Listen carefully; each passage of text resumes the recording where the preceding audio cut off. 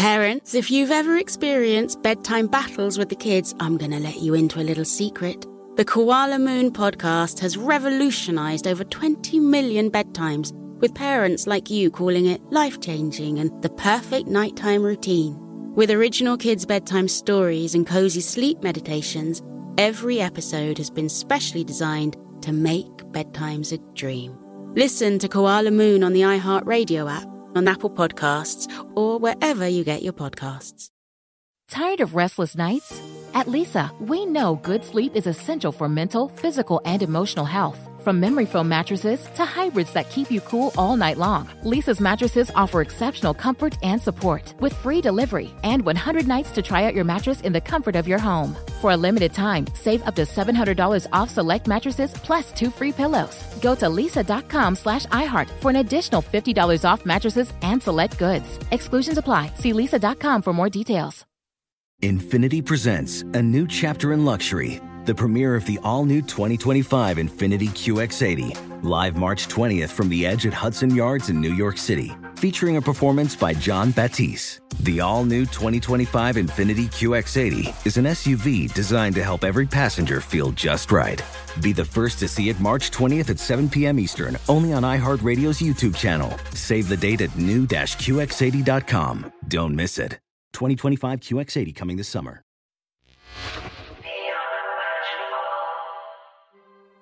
When I hear someone say the words, "Here's what really happened," my ears automatically perk up. I think it's because I'm hungry for truth. I want to know what really happened. I don't want to be ignorant or kept in the dark or protected from the reality of any situation. Sometimes the truth is in the subtext, and sometimes it's not there at all. This is part 2 of a very special 2-part episode featuring the best-selling author, television host, public speaker, and former CIA undercover operative, Amaryllis Fox Kennedy.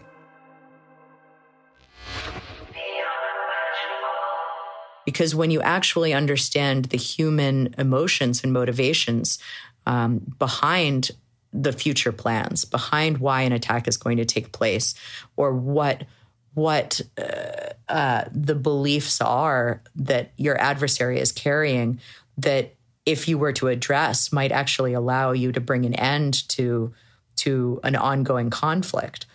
Those are the things that give us an edge in being able to bring an end to violence, and bring an end to sending our own young women and men overseas to fight wars that they don't need to be fighting. And that kind of insight is just impossible to get from wiretaps and from satellite images. So in my opinion, human relationships are more important than ever. I think of intelligence work when it's done at its very best, and there have certainly been many, many, many instances of abuse in the history of the United States and just about every other country's intelligence services. So there's a very, very real and present need for oversight and for, in my opinion, far more transparency and accountability to the public. But when it is done at its very best, intelligence work, really human intelligence work, operates as a kind of secret diplomatic force. You know, sometimes I think of it as the covert side of the State Department, because what human intelligence officers are doing is actually building back-channel diplomatic relationships with our adversaries, with, you know, members of foreign terrorist organizations, with members of adversarial governments. And those are the relationships that many times over prevented the Cold War from going hot, prevented nuclear missiles from being exchanged, saved the future of the world. I mean, really, with no hyperbole, and continue to do so every day. So I think it's really important for us to remember that when the president looks at options, the alternative to military force in many cases is the building of those kinds of relationships and the calling on those relationships to to find another option, to find another path to peace that does not involve the exchange of military force. And in a nuclear-armed world, that could be the difference between life and death for us all. So the stakes are really high, and I really believe that the human intelligence mission is critical to maintaining peace. I do think it should be done with more focus on human relationships and less focus on military adventurism that came up after 9/11. But I think that shift is underway. I think the intelligence community is reining that back and returning to their core competency, which is to build these covert back channels to be able to communicate with and eventually bring an end to conflict with some of our most lethal adversaries around the world. I've heard about bots spreading ideologies over the likes of Twitter, and I know this is somewhat of a loaded question, but what's your take on technology influencing the truth? A loaded question for sure, or at least a very, very relevant one. You know, I will say that I have lived as a child and then as an officer and then as a journalist in many countries that openly censor their press, and now their social media, because of what they feel is the danger of misinformation, but also because of the desire of those in power to suppress and challenge any dissent. When I lived in China, you know, many of my colleagues there and many of the regular people that I met on a daily basis, from taxi drivers to artists, used VPNs in order to get around what they call the Great Chinese Firewall and access things as fundamental and simple as Facebook, Google, Twitter, Wikipedia, that were all shut down on a regular basis because of the government's fear that articles about Tiananmen Square, or even things as seemingly frivolous as comparing Xi, the premier, to Winnie the Pooh, were considered a threat to the stability of the nation, the power of the government, and you could be, receive a knock on the door and be dragged to a covert prison just for engaging in that kind of communication online. And it is a very slippery slope to get to that point for nations. It's easy to see the really extreme examples like that, or like Myanmar. The first time that I was there was a newspaper called The New Light of Myanmar that had the most preposterous propaganda that I've ever seen in my entire life. And it seemed completely laughable to me as a teenager. I read it and just thought, how could anybody read this and not just think it was complete rubbish? I mean, it was just, the fanged serpent of the United States, those kinds of epithets all the way through the articles. And you presented as serious journalism. And yet what you don't realize until you spend time in countries that are slowly sliding in that direction is that you slide slowly enough that you don't realize that you're there or getting there until you're there. And I fear that once we introduce any means of censorship, we're kind of like the frog in the slowly heating water, where we don't realize we're boiling to death because it just feels like a warm and comforting bath. And it seems to me that the decision to comfort ourselves by shutting down bots that are speaking some inaccurate pieces of data or seeding information for nefarious purposes, there are plenty of trolls who are doing the same thing. And the problem with shutting down that kind of speech is that it is very difficult once a power like that is instituted to prevent it from growing and growing until it's operated in an unchecked way. And what I've learned living in these countries is that you have to make sure that whenever you create any kind of power, you imagine it in the hands of the kind of leader you would be most terrified to see in power in your country, because you never know when that leader will be elected. And we've seen many people's experience that in both directions, on both sides of the aisle, their kind of worst idea of a leader recently in this country. Certainly for many people, President Trump was that wake-up call. For many of his supporters, they have found our current leadership to not be to their liking. And so when you allow for censorship tools to be built and deployed, you have to envision them in the hands of the kind of leader that would be censoring information that you find valuable. And we've seen in Putin's Russia, for example, that now, even calling the war in Ukraine a war is considered terrorist speech. And terrorist speech, carries a prison term. It is very easy to take the idea of national security and weaponize it in order to shut down speech that is critical of particular policies. And while it's easy to support that as a kind of comforting idea when the person in power is somebody that you support, I think it's very, very dangerous, because those same precedents continue to apply and those same tools continue to exist and be available when the next person is in power and the person after that.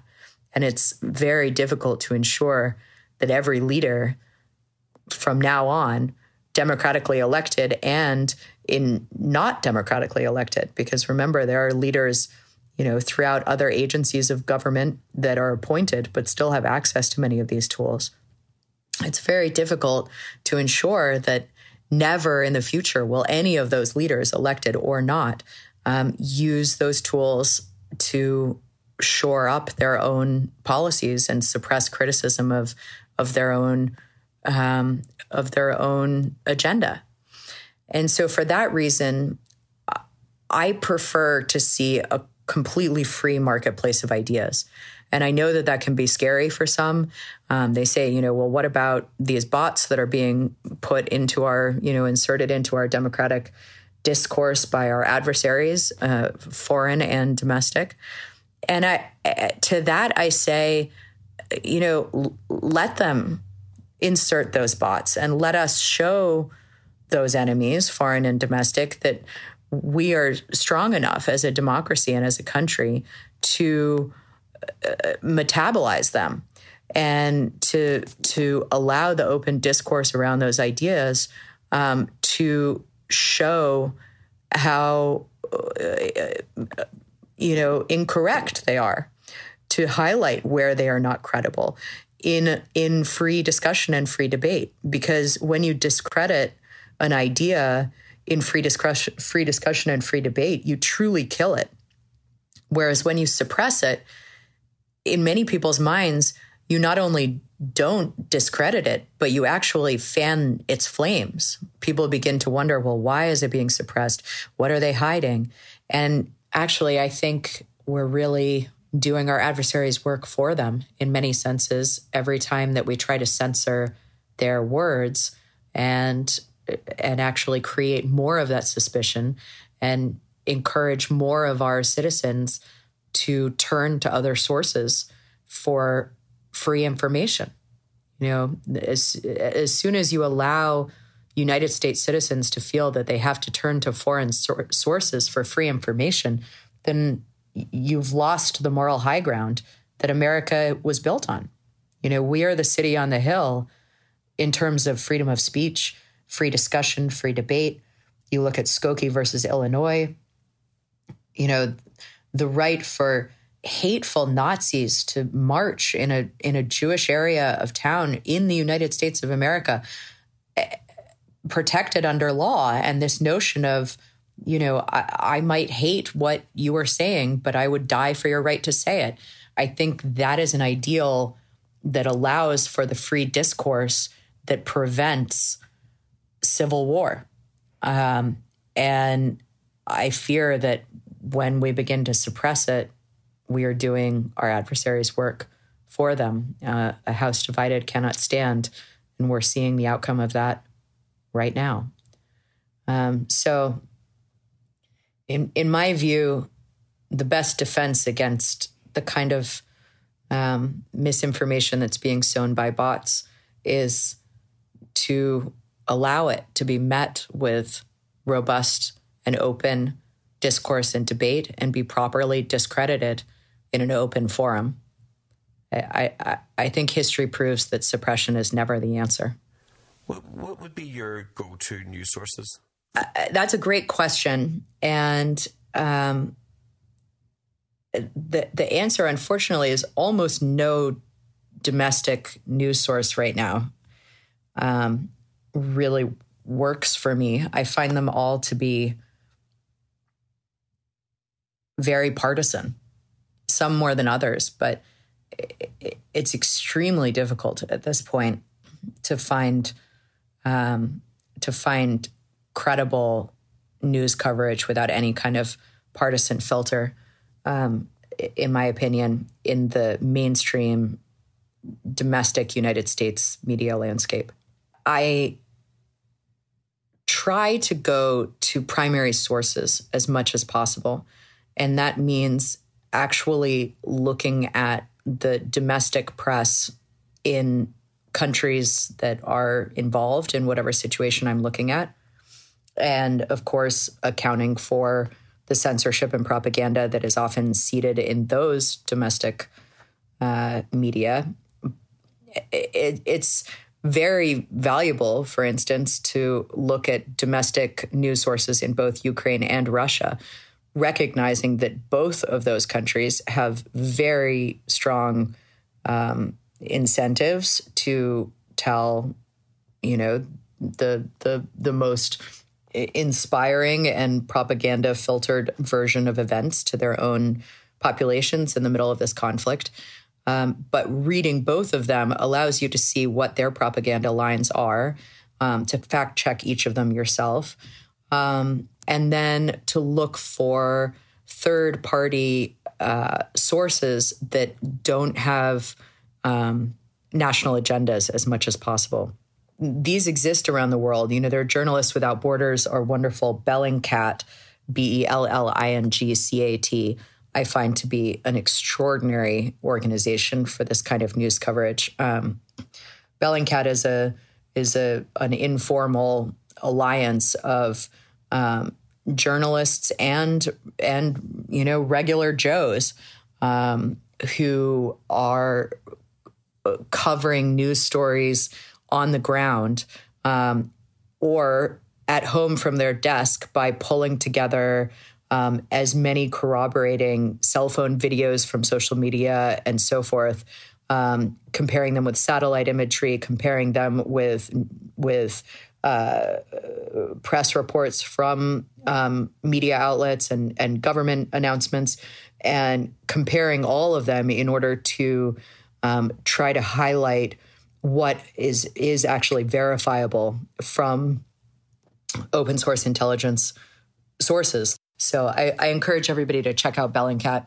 Increasingly, I'm looking to these kinds of loosely affiliated networks of journalists and citizen activists to pull together and verify the vast amount of data that is now available, rather than reading the kind of pre-digested, pre-chewed, analysis that is being offered in much of the domestic press. You know, I like to see primary sources. I like to see the initial facts and compare them to my own experience on the ground in many of these countries, compare them to my own background in many similar conflicts in other parts of the world, and do the analysis and the data crunching for myself. And then after that, I like to see what different journalists, what conclusions they've come to. Sometimes they're the same, sometimes they're different. But for me, it's important to do that analytical work and that analytical thinking for myself first. So Bellingcat is a wonderful one of those networks to check out. Journalists Without Borders. NPR's Ground Truth Project is another really, really strong example of that. And they have been supporting young emerging journalists on the ground in conflict zones in little covered areas of the world. And more recently, even in lesser covered areas of the United States, so that we are able to actually hear the impressions and the truth from those who are living it in the communities on the ground, rather than those who, fly in for 2 days to cover something with very little understanding of the local context, who are so much more likely to just take whatever the same impression as all of their colleagues, which is why we get such kind of monotone analysis often in the mainstream media. My advice to anyone who asks me this is usually just to trust your own ability to synthesize information. Don't be lazy about it. Don't look for the kind of pre-masticated product, but go out and source as much of the information as you can. Think through your own impressions about the story, and then by all means, read as widely as you can the opinions of others and what their own analysis, how they digested it. And, many of them will make points that you haven't thought of. But oftentimes when you do that, you'll see that in the mainstream analysis, there are really critical details, sometimes not even details, sometimes the entire gist of the story will be missed, not acknowledged, because in many cases, journalists are just writing a kind of Cliff Note version of another journalist story, and they're writing a Cliff Notes version of another journalist story. And you're, in the end, you're the recipient at the end of a game of telephone. And there's no need for that. Today, we live in a time where almost all of the events that professional journalists are covering are unfolding in a way that can be observed by those with an internet connection. People on the ground are filming conflicts as they happen in a way that has never happened before in human history. If you look at the cell phone coverage of civilian casualties in Ukraine versus in the early days of Iraq, it is just night and day because of the widespread availability of cell phones with high quality cameras. And so we're seeing this kind of citizen journalism emerge from all over every corner of the world. And it's incumbent on us, I think, to seek out as much as we can the kinds of journalism conglomerates that are drawing on that citizen journalism, rather than just taking talking points from, establishment sources. Those are important too. You've got to compare and contrast them both. But, remember that when governments are at war, they have an interest in what people around the world think of that war. Whether they're our allies or our adversaries, the defense departments in all of those countries and the press establishment that works with them has an interest in whether you as a citizen of the United States or whatever country you live in, whether you support them and whether you urge your politicians to continue to provide weapons and other forms of support for their conflict. So by all means, read those mainstream accounts from every country, but read them as an intelligent consumer of information. And remember that in the end, the ground truth that you're getting from people who live in those communities, who are documenting for their own friends and family, or just because they feel the obligation to the global community to share what is happening on their street corner, are often going to be the most truthful source that you can find, especially when you're able to corroborate it with commercially available satellite imagery, 5 or 6 other video accounts from other social media cell phone videos that were taken from different angles of the same event. Those kinds of things provide really strong corroboration and then allow you to draw your own version of events rather than reading analysis that somebody else has injected their own point of view. So that's what I try to do as much as possible. But it's an ongoing work in progress. One thing I would like to do is pull together some of the best resources within that kind of approach and make them available online for people who are interested in doing their own kind of news research and digestion. So if I do that, I'll let you know and what the URL is. So what's next for you? I just finished a book that I can't wait to tell you more about for young adults. All I can say for now is that it's about challenging them to fix the world that they're about to inherit, and profiling the amazing, amazing courage and accomplishments of teenagers all over the world who are doing just that. I'm really excited about it. So inspired by the young people who are out there fixing the mess that our generation and many before have left them, and so proud of what they're accomplishing. So I shall tell you more about that. Watch this space. More news as I have it. But the project that I'm most excited to share is an iHeart podcast. I think I'm going to be an iHeart sister to you. And that will be a weekly look at what is happening in the world and why it matters at your kitchen table. And I think this is so important.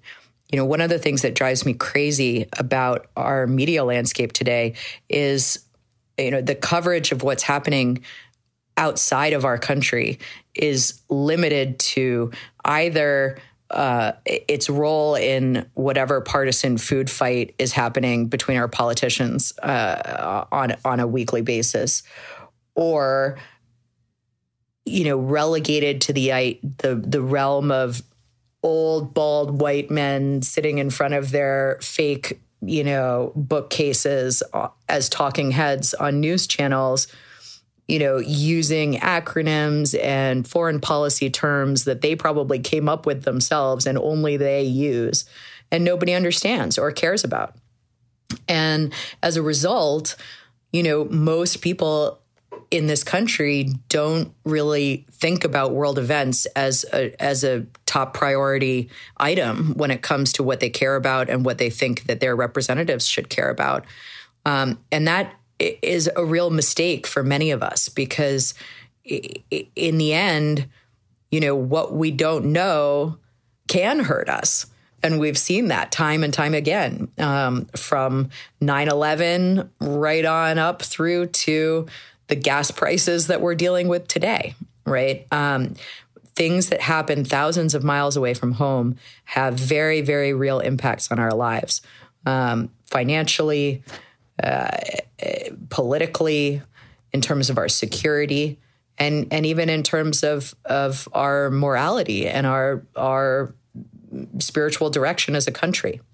For me, the chance to talk in a very kitchen table, let's just tell the truth about what's happening and have a discussion about it with common sense and nuance and no kind of partisan filter, based on the experience that I've had on the ground in so many parts of the world, that are currently affecting our own domestic landscape, we really jumped at it.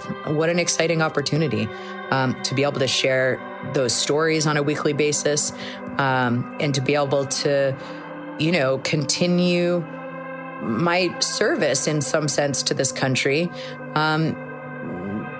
Instead of breaking down what's happening in far-flung parts of the world for the president, which is what I did when I worked at CIA, I'm going to get to do it for everyone else. And for me, that's the only thing that could be more exciting than doing it for the president, him or herself, is to do it for y'all. So I'm really excited to kick that off. And I hopefully will come back and let you know as soon as it's up and running and people can check it out.